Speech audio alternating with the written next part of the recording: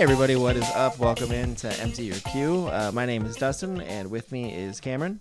Hello. And today we are breaking down the new Judd Apatow movie starring Pete Davidson, The King of Staten Island. Yeah, and it's not your average Judd Apatow film. Really? Okay. Yeah, because it's written by him, Pete Davidson, and I forget the third person.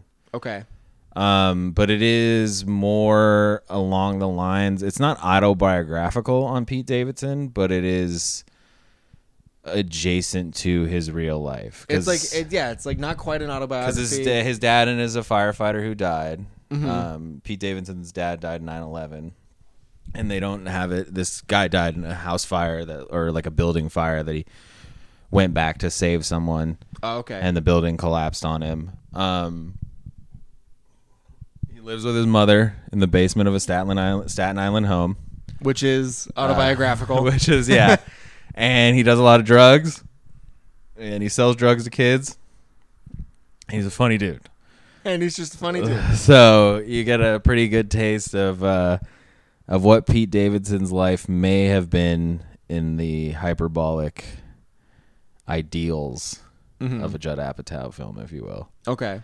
But it's as you know, it's really steeped in darkness and tragedy.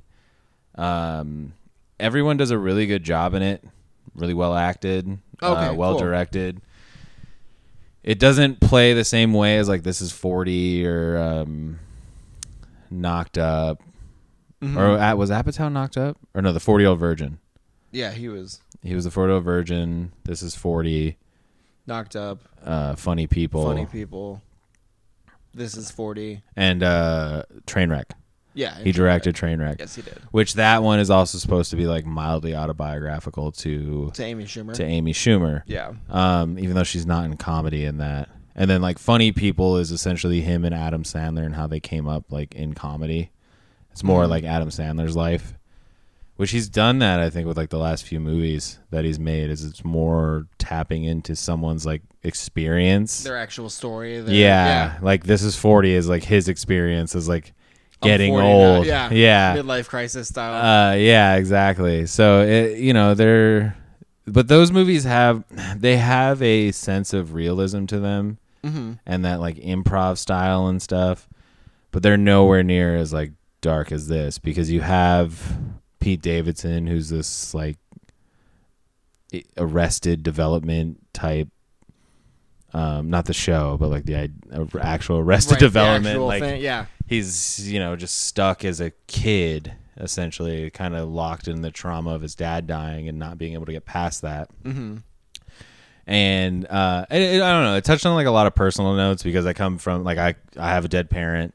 I had a step parent come in a little bit after that, and you kind of have to cope with that, and that's what he has to do with Bill Burr, who's knocking it out of the fucking park in this movie. But he's also a firefighter, right? Like Bill Burr is a firefighter, and they they kind of like bond over that later, but they go through their trials and tribulations and everything, and you get a really like it's like I don't know how to. It's like shit. I want to say humbling idea of like Pete Davidson because like you kind of see him as this larger than life character on SNL who is really open about his mental illness and which is also like a humbling thing. But he's also a dude who wears like Bape and like he's got the newest shoes and shit. So it's like it's hard to. I don't know. Reconcile the two. Yeah, Pete Davidson. It's like how can you be so sad with all the money that you're able to spend on this shit? And I know that experience is very odd. Like I normally don't see myself in things, but you can kind of tell that it's like retail therapy and shit like that. And this is I don't know if he actually like struggled with his mom dating new people after his dad died because I can't. In my case, it was not a tragedy like 9/11 that my mom died from. So it's like it's a completely different scenario. Like if your parent dies in a national tragedy, like one of the biggest, then it's a little harder to like kind of reconcile things like your parent finding a new companion. But in any scenario, a divorce or a parent passing, it is one of the hardest things to kind of get over that hump of this other person being in your life. And this kind of evaluates, it acknowledges and evaluates a lot of that. Delves into kind of like drug use and him just kind of being a piece of shit. Like, and I really identified with that, because when you go through traumas like that, it does sometimes change you for the worst. Right. And that's like what this movie shows. It's just, this movie is just you kind of watching this really shitty dude kind of find his way in life, but to the best of his abilities. Okay. And it's not like, there's not some big sweeping change or some like, you know, grand gesture. The end, his grand gesture is like a really small gesture. It's just human of him. Mm-hmm. And it's him recognizing kind of love and humanity in other people, where like that shit gets taken away from you kind of when you lose a parent like that. And that's really what I loved about this movie. It was really good. It's probably my favorite Apatow film. And obviously because I have a personal like tie to it in a way, but it was my favorite Apatow film probably since God, I want to say Knocked Up, maybe. Yeah. Like, I like funny people, and this is 40, but I wasn't like stitches exploding out of my, you know, like laughing doubled over and everything. But this one was, it's not that funny. Okay, that's what I was gonna ask. Like, is this like laugh out loud, or is it this is more like... if you can relate to the shittiness of his character? Okay. It's hard as a normal person that hasn't gone through anything like this, or even experienced anything like this, or just been kind of a piece of trash in their life. Like, if you're just kind of someone who lives your life like wholesome and great, you're not really going to get the humor that Pete Davidson is putting across in this movie. Okay. Because it is like, it's just like they sell drugs out of their basement window to like a 14, 15-year-old kid. He gives a 10-year-old a tattoo, which is what the catalyst is to his mother meeting Bill Burr, because it's Bill Burr's kid. And he like brings the kid over and is like yelling at him. It's a lot of scenes that are really, really like awkward and angry. Okay. Angry is the best way to put it. There's a lot of like anger in the film, because it's like you don't know how to cope with certain things. Like, how do I work that's this out? That's what you get from that shit. Like losing a parent, an untimely death of a parent. All you have is anger sometimes, because you have no idea how to process, especially at a young age. He's supposed to be 24 in this movie, but I think he loses his dad like at 17, 18 or something like that. But it does really like put a lot of anger in your soul, because you don't know how to reconcile that fact with religion, without religion. It's hard to be like, well, I just go through the rest of my life without this person that was supposed to be there for this stuff. Yeah. And that's like, he talks about a lot of that, like where dad won't be there for this and stuff like that. And it's like, you have this kinship to him if you experience that stuff. And it's really cool, like, to see that in a film, because honestly, like, when that stuff happened with my family, and even up till now, I became a writer for a little bit, and I was doing journalism, and I've always wanted to kind of like tell my story of like my youth, because it's a wild shit, right? But I just never really like thought anyone would want to see that. Right. Like, no one wants to just watch a dark film about a shitty person be shitty, and then all of a sudden one day they're like, oh fuck, I've been shitty this whole time. I've been so they just spend the rest of their life trying to like redeem themselves to the people they were shitty to. Okay. And this gives you that, and it was really refreshing and nice to see. And it doesn't sit on things like most, like Knocked Up and the You're So Gay scene. There's none of that stuff. Like there's none of that where it just plays on the shit, like just trying to riff. The movie's never just trying to riff on stuff, because that's not the comedian that Pete Davidson is. Yeah, no, it's like everything he does is very related to his life. Like his most recent stand-up, especially, he goes on about the Ariana Grande thing for like 15 minutes. Yeah, that's like the whole last part of his special. And it's fucking hilarious. Yeah. And everything he's talking about is personal, and I like to see that out of comedians nowadays, because it's like I don't know, there's like this kind of grandeur to comedy that people give you these stories and stuff, and they're funny, but they're not believable. And that's why I like comedians like Davidson, like Mark Maron, Patton Oswalt to a degree, Bill Hicks back in the day, people who or Bill Burr right now too as well. People who don't really dabble in hyperbole or just like bullshitting. It's observational comedy, of course, but it's observing like their own life and their own shortcomings. It's all it's and not the negative things in life. It's not all sunshine and rainbows. and like riffing on headlines and politics. And you know, or like the standard stuff to. Or you know what it is to be 50 years old. Yeah, exactly. You know, like Patton Oswalt's new stand-up is all about that. It's really funny though. But you know, it was just nice to see something that's showing the side of life that you don't really get, because a lot of these things where someone loses a parent in movies, you get like this really downtrodden, like everything's been taken away, and now they're a phoenix rising from the ashes. Yeah.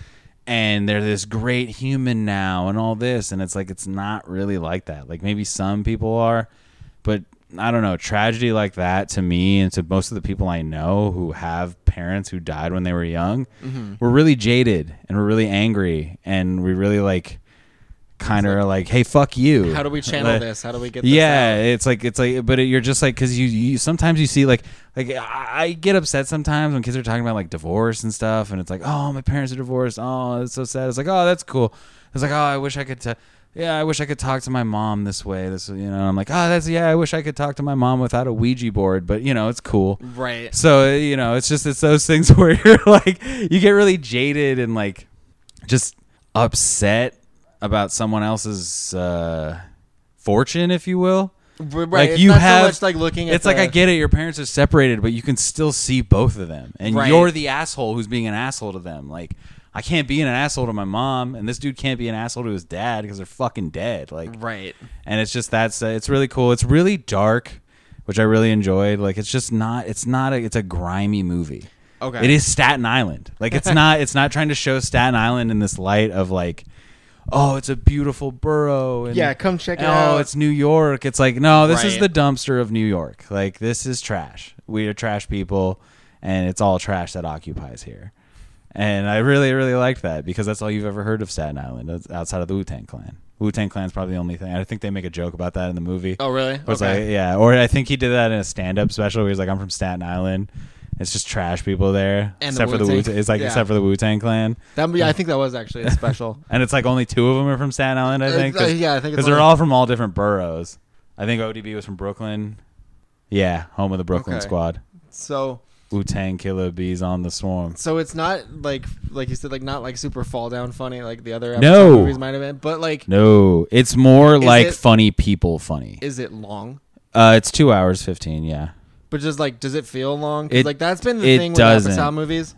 Yeah, lately, is like they go on just way too long. Trainwreck, big time. Trainwreck, 40. Trainwreck could have been an hour 45. Funny People, like, all these movies have like an extra half hour, 40 minutes. Yeah. Funny People doesn't need the whole Eric Bana, him with Leslie Mann stuff. Yeah. Like, even though it's pretty like integral to everything, you're just kind of like, this is boring. So is speaking of Leslie Mann, is she in this at all? Or? No, she's not. Marissa Tomei as the mom. Marissa Tomei is the mom I love Marissa Tomei. She is fantastic. She can do no wrong. Yeah. Like she's kind of the same character in everything a little bit. Like she's hit a really good sweet spot now, though. Like, she's really a mom from New York. Like that's she's Spider-Man's aunt. Sorry. Aunt. It's like, even though Aunt May is like a mom figure, basically. Especially in these, like, if she's not old, like Aunt May is in the comics, it's like it feels more motherly. Yeah. But yeah. So one thing though, and I made this point while we were watching it, my fiance and I, and Kevin Smith likes to put his daughter in all his movies now. Oh yeah, he wrote movies for her. Yeah, every movie he has. Actually, the most recent Jay and Silent Bob is just a vehicle for him to like show off his daughter's acting talent. Okay. Big air quotes around that one. Okay. And I would really hope he sees this movie, and I hope it kind of like awakens something in him, because Maude Apatow is a delight. She plays his younger sister in this. Oh, okay. And it doesn't feel like you're watching the director's daughter. just be in the movie. She feels like a real actress. She feels like she's his real sister who is really fed up with his shit. Okay. Because it's like he's this piece of shit who just adds more stress to his mother's life after their father died.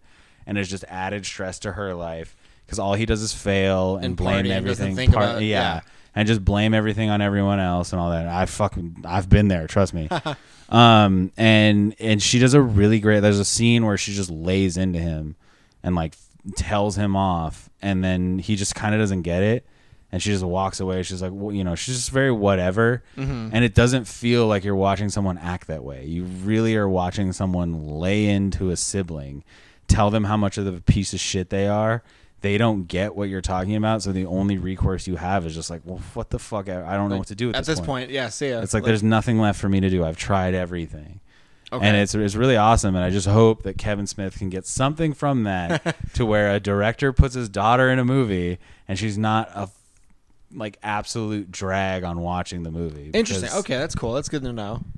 Because Jay and Silent Bob reboot, the two biggest issues in that movie are his daughter, whose name escapes me right. Oh, Harley Quinn Smith. How the fuck did I forget that?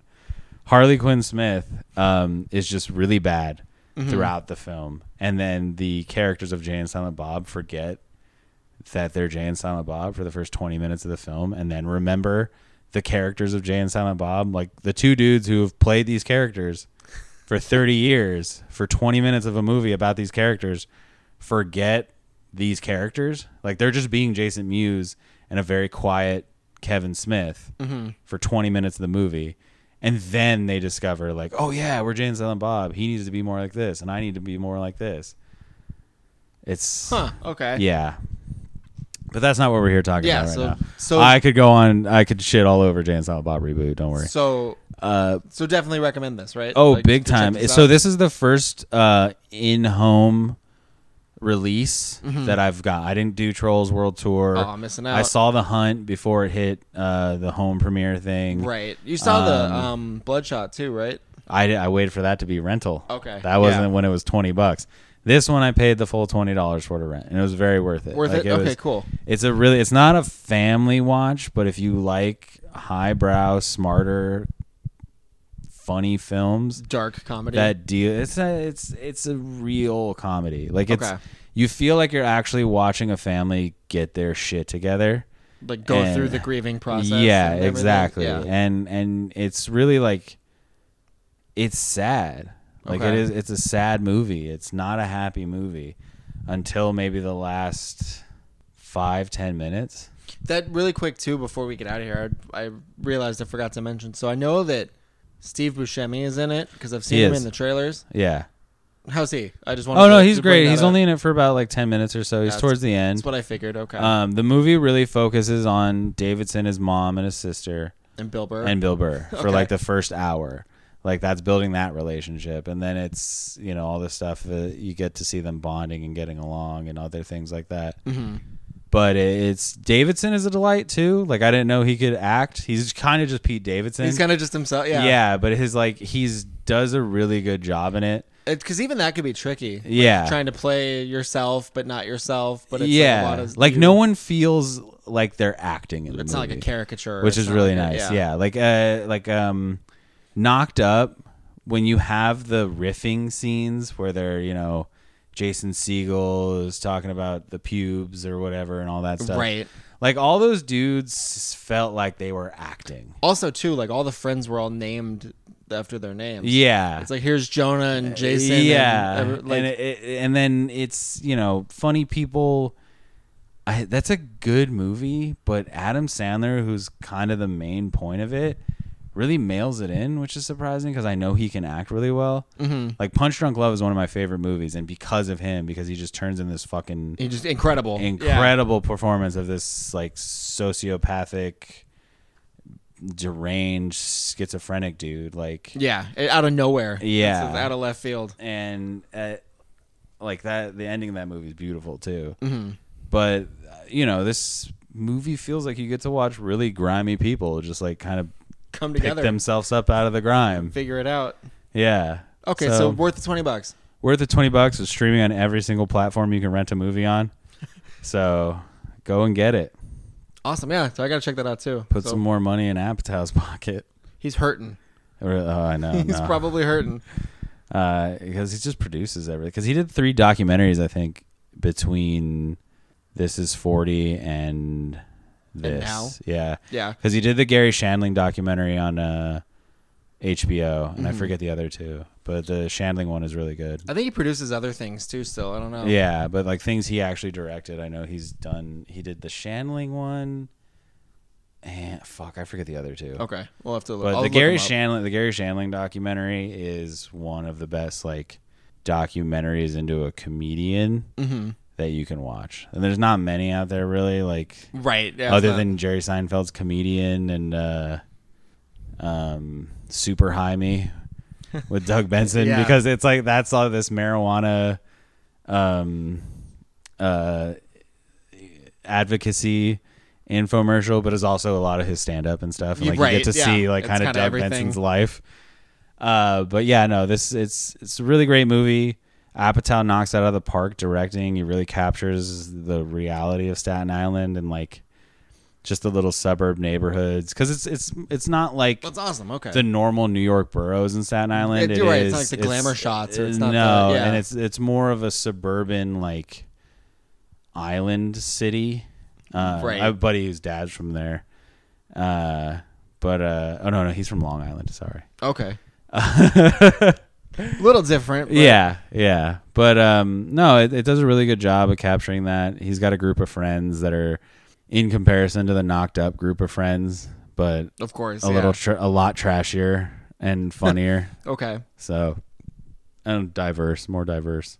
That's awesome. Okay, yeah. So I'll have to check that out. Because Knocked Up was just a bunch of white dudes complaining about their problems. Complaining about things. Yeah, this at least has like one black dude and a Latino dude and diversity. Yeah, it's a real thing. Yeah. So yeah, that's awesome. We'll have to check that out. Let us know what you think about the movie. You can find us on Twitter or Instagram, just at Heiferbrew. At Heiferbrew. Or heiferbrew.com. Facebook, Heiferbrew too. Yeah, I think Facebook, Heiferbrew. And that is it, guys. Thank you for listening. All and right. we will be back. Whoop whoop.